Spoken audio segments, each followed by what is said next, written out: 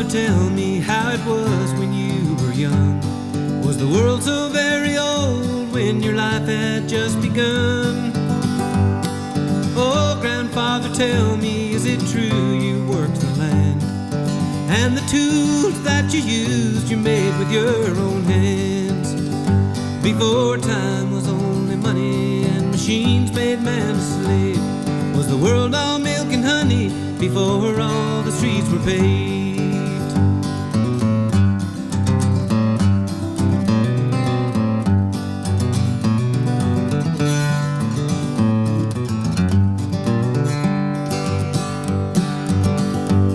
Grandson, I'll tell you truly how it was when I was young.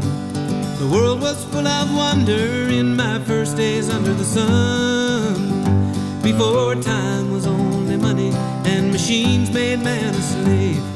The world was milk and honey before all the streets were paved.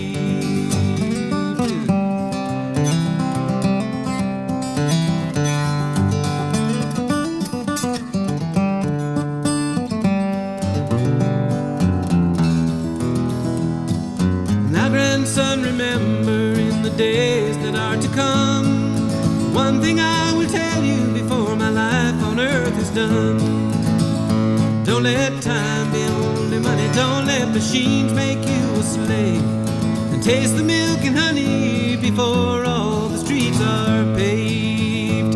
Yeah, there's more to time than money, more to treasure than to save. Taste the milk and honey before all the streets are paved.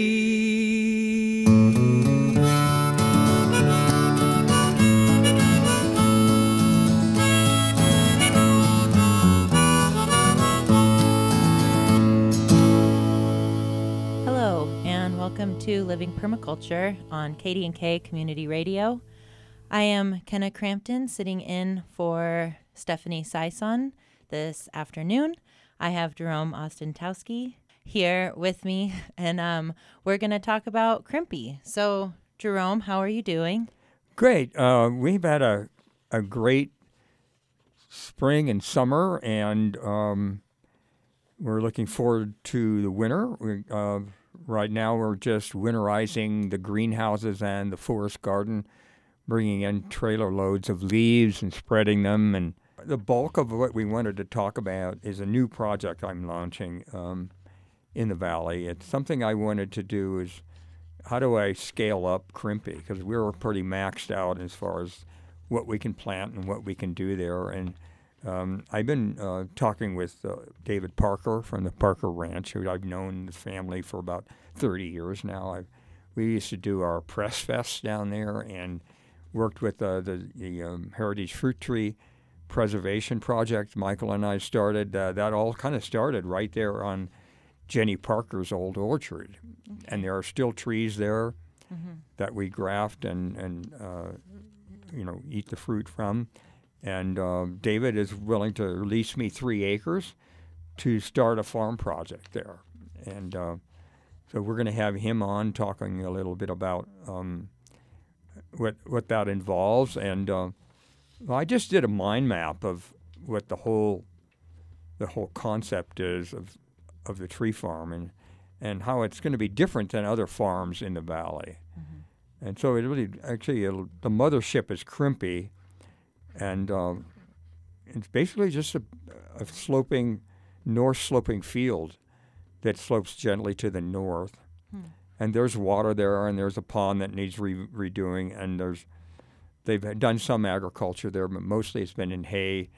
But there was 1 year of organic produce and some hemp growing there, and I'm taking that over to rebuild the soil, and set up a series of different things, which is agroforestry model, which is alley cropping. So a lot of it would be perennial agriculture mixed with annual agriculture. So we'll do rows of nitrogen-fixing trees and fruit trees on the contour, and with alleys in between, and we can be doing different kinds of perennial crops or annual crops in between that. We also want to set up a cider orchard. So we would have, again, with using alleys, and then we would have maybe 20 different kinds of cider apples. Okay. Some of them could be sourced from our local heritage fruit tree apples. Some of them would be coming from different nurseries where I can buy cyanwood, and some of them would just be gleaned from the apples that fall on the ground. And I'm going to be working either with the local distillery here, or Marble Distillery? yes, Okay. yes, or the Reedy Creek Distillery. We've already Okay. talked to them about that years ago, but that's just another component of the farm, and it would be more, so that we could actually make some money. Also, be doing a vineyard Okay. in this same format in between the alleys. And will you press the apples there at the farm? No, or- we would okay. take them to a distillery.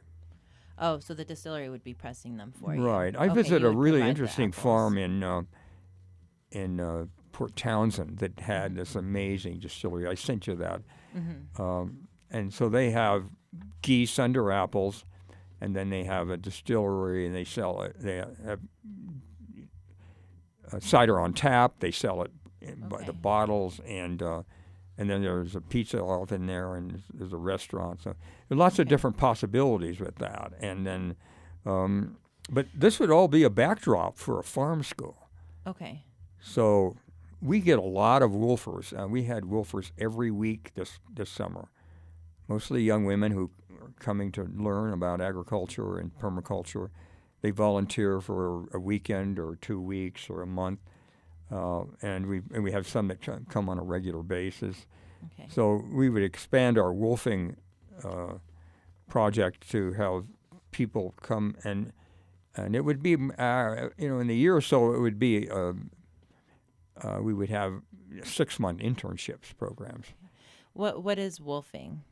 Wolfing is Willing Workers on Organic Farms, Okay. and it's an international group. You sign up as a farm host, and then you get all of these young people who want to learn farming, and they provide the labor, and you put them to work on different projects.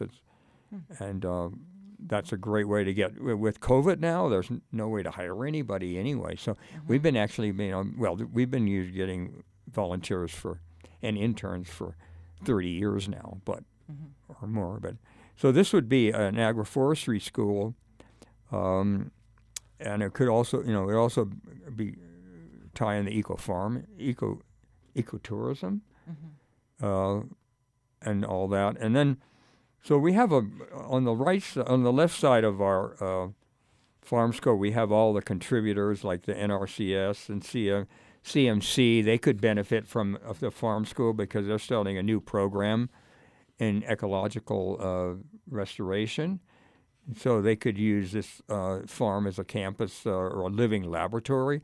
So basically, a farm is a living laboratory. Mm-hmm. Yeah. And I think people don't take advantage of that. You can't learn agriculture at the university, in bricks and mortar. You have to be out on the farm, doing it, learning it, experimenting. So that's the sort of.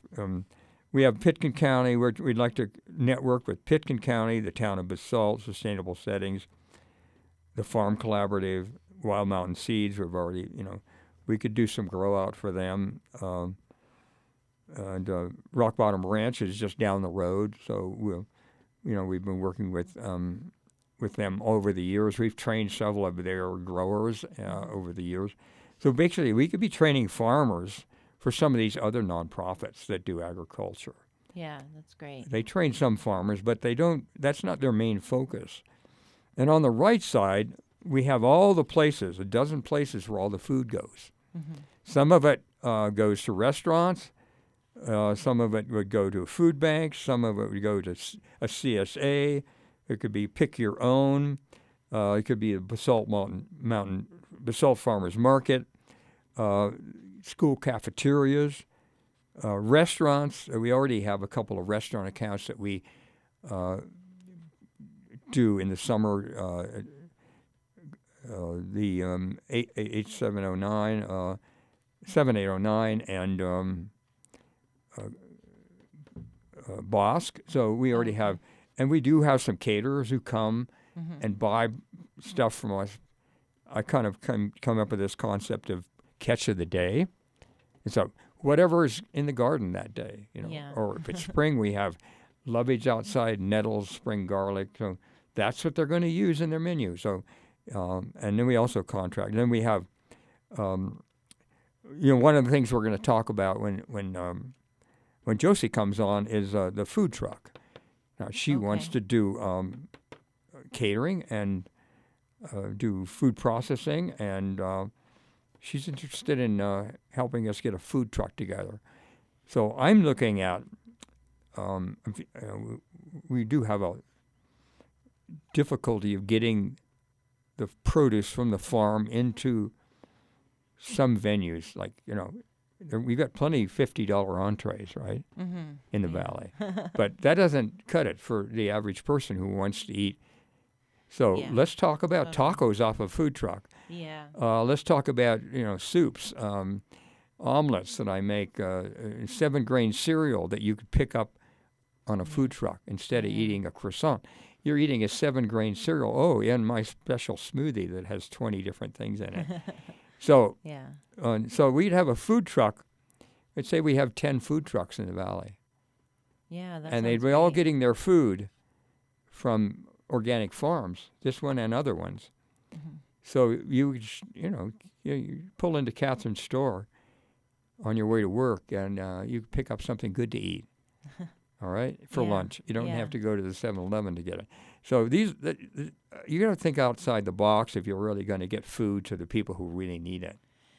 Yeah, instead of... And we're not thinking outside the box. Yeah. We're just in this little thing of high end, and all the local restaurants are shutting down. All the really inexpensive ones that local people can actually eat. Yeah. There was just a great article in the Aspen Times about there are no local eateries, or very few anymore, because they're being forced out by high rents, or they're just giving up the ghost. But so, when you're in Mexico, you don't always have to go to restaurants, but you just eat street food, right? Yeah.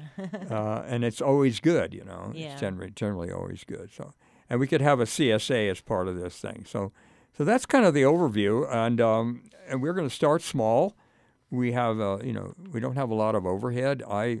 I've always done everything on a shoestring, and I've always made it work. So, and it's a little late in my life to be doing something like this, but at 80, I don't really, I shouldn't be starting another project like this, but it seems to be a natural thing to do because we want to turn Crimpy over to the next generation, and this would give them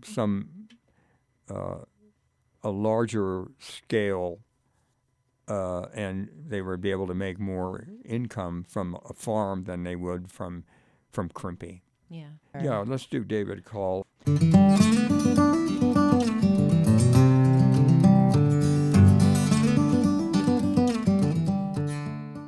Thanks, David, for coming on. We've had a long history of Crimpy and the Parker Ranch. I've known your mother, and we did the fruit fests out there. I remember we took this one photo of the kids putting apples in the press, and you were behind them juggling apples. That's right. I learned how to juggle there in the apple orchard. Yeah, and then the right size. And Peter Bain wrote a great article about that scene, and it's called "Every Tree Has a Story." And that one of the trees that is so amazing is the one on the corner there, that huge, probably 150-year-old Rome apple that's on the corner right there on that old orchard. But we want to talk a little bit about the opportunity of you leasing the 3 acres to do this experimental farm and community farm school. And I'm excited. I think we've got some interesting ideas, and we're lining up people and supporters. And most of the farm is in hay, right? Well, so it was a part of a bigger parcel, and it was the back end of the parcel that didn't really give me a whole lot of hay bale. So I didn't do a whole lot of that. And about 3 years ago, I met a guy who was very into organic farming, and his name is Blake, and he leased the couple acres there and started a company called Growing Tall. And you might have seen him in a bunch of the farmers markets and stuff like that. And he ran it for a couple of years. But last year he decided that the economics of living in the valley weren't quite what he needed, so he moved to Florida. So it's kind of sat fallow all this year. And I thought, well, I ran into Jerome, they were at the Potato Days, I guess it was, in Carbondale, and we got to talking to see if maybe we could do something with that parcel of land. Yeah, and then I came out and got some pigeons. I made a perma trip out there, and he was looking for more pigeons, and I was able to catch them in your barn, and then we walked the field, and then we've just been kind of thinking and talking about it, and it's this whole plan is kind of developing. We could see where it goes. I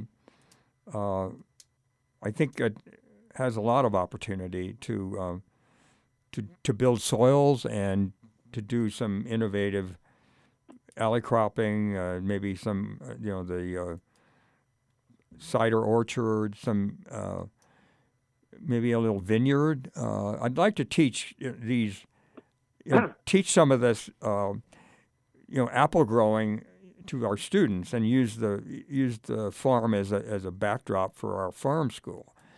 So we get another use out of everything, Yeah, so we've just thrown around a lot of ideas there. Like I said, I'd like to, do something productive with the land. The good part of this is the strength is that, I never really made that much money off the hay on that corner of the land. So the land, basically, we can lease to your organization or figure out some co-lease thing for basically the cost of the taxes, which are pretty cheap. And by the way, that part of the land is part of an agricultural easement through Pickens County, held by Aspen Valley Land Trust, I guess.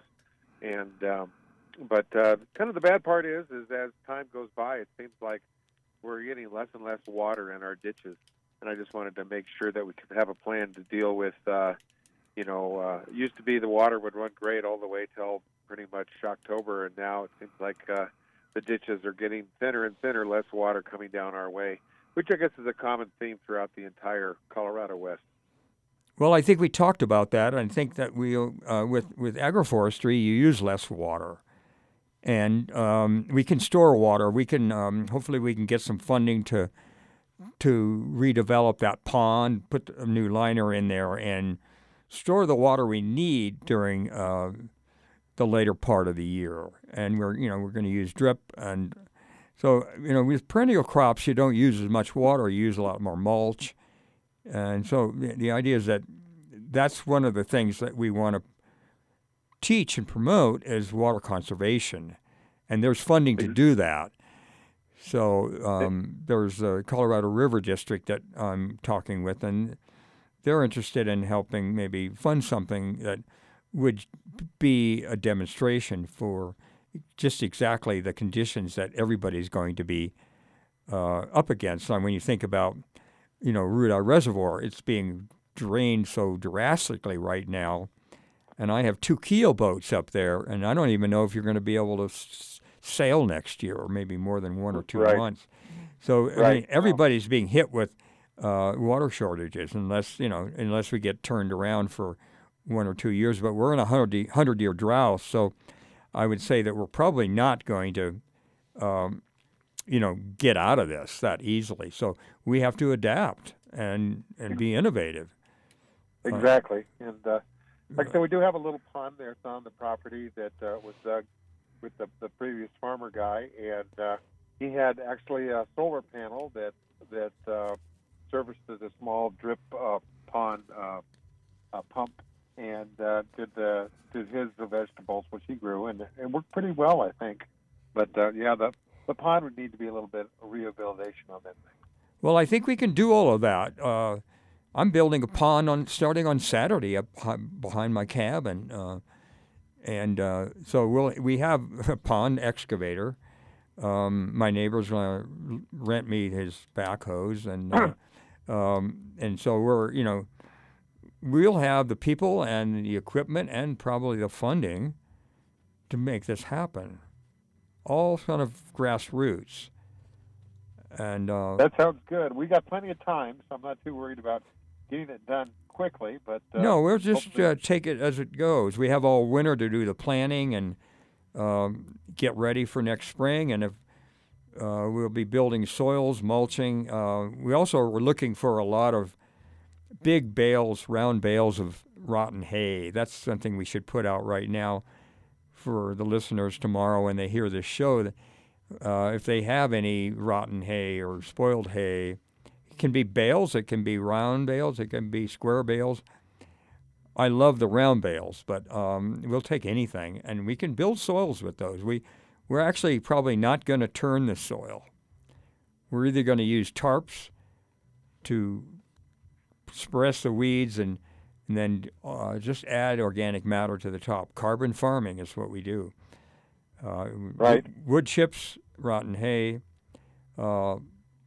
Maybe we'll rip it if we need to break up a hard pan, but I'm not into turning the soil and bringing up our weed seed. And there's some great alfalfa on that land already, so we've already have some soil builders right there. The alfalfa is fixing nitrogen and it's digging down deep, and it's so I think that I think it's exciting to have this opportunity, and I appreciate because I'm already maxed with anything I'm growing up at Crimpy. I mean, I can do a few more varieties things, but I would love to experiment with some of these concepts on a much larger scale. Not that large, but just bigger. A half an acre of this or 1 acre of that, and use that as a backdrop for teaching agroforestry and. Right, and it's got kind of a nice advantage for a teaching environment because we're kind of in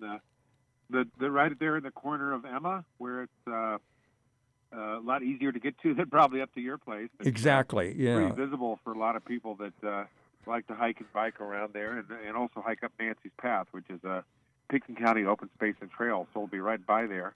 And people would be able to come and see what's going on and hopefully volunteer or give us some good ideas or some funding or whatever. And we're right next to Rock Bottom Ranch and the Kaufman, right over from the schoolhouse there. So we're close to two farms there, and also right next to Primal Meats. So there's a lot of opportunities to get some organic matter from them as well, and I helped them out with composting their manure, so we could get some of their manure from their cattle over there to help build soils as well. So I think, and it's just a great, out-of-the-way, quiet place, and tucked away back in there. We're not going to be bothering anybody, or we're not going to be unsightly, because people don't like to see farms sometimes, and we're it's tucked away back in there. Nobody can see you from there, right? We're not on the road. We don't. If we put a couple of hoop houses up, nobody's going to complain, I don't think. Right. And we do have a lot of elk. It's nice to keep. Like I said, this year I had a little issue with my tractor, so I didn't get my second cutting and baled up as well as I would like to, because my tractor is being repaired. But there's a lot of elk, and I'm happy to feed the elk every night. It seems like we get pretty nice herds of deer and elk there in Emma, which we're happy to see and happy to keep supporting. Right. We'll just have to steer them around the farm. Right. Yeah. Right. With the fence. Well, thanks for coming on, and yeah. Sounds good. Well, growing food's always a good theme for around Thanksgiving this week. Great. Well, thanks for your support. Thanks, Jerome. We'll talk to you soon. Bye. Thank you, Dave, and thank you, Jerome. This has been Living Permaculture on KDNK. Tune in on December 22nd for another episode of Living Permaculture. Thanks. How it was when you were young.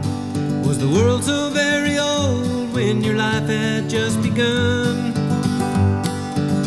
grandfather, tell me, is it true you worked the land? And the tools that you used, you made with your own hands. Before time was only money and machines made man a slave, was the world all milk and honey before all the streets were paved?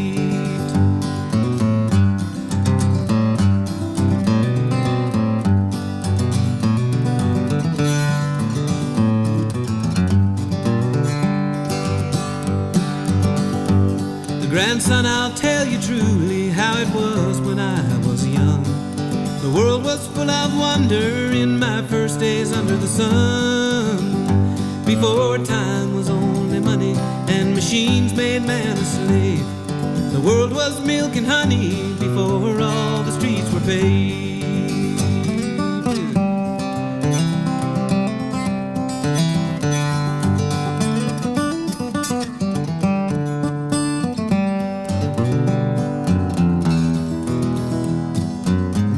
Son, remember in the days that are to come, one thing I will tell you,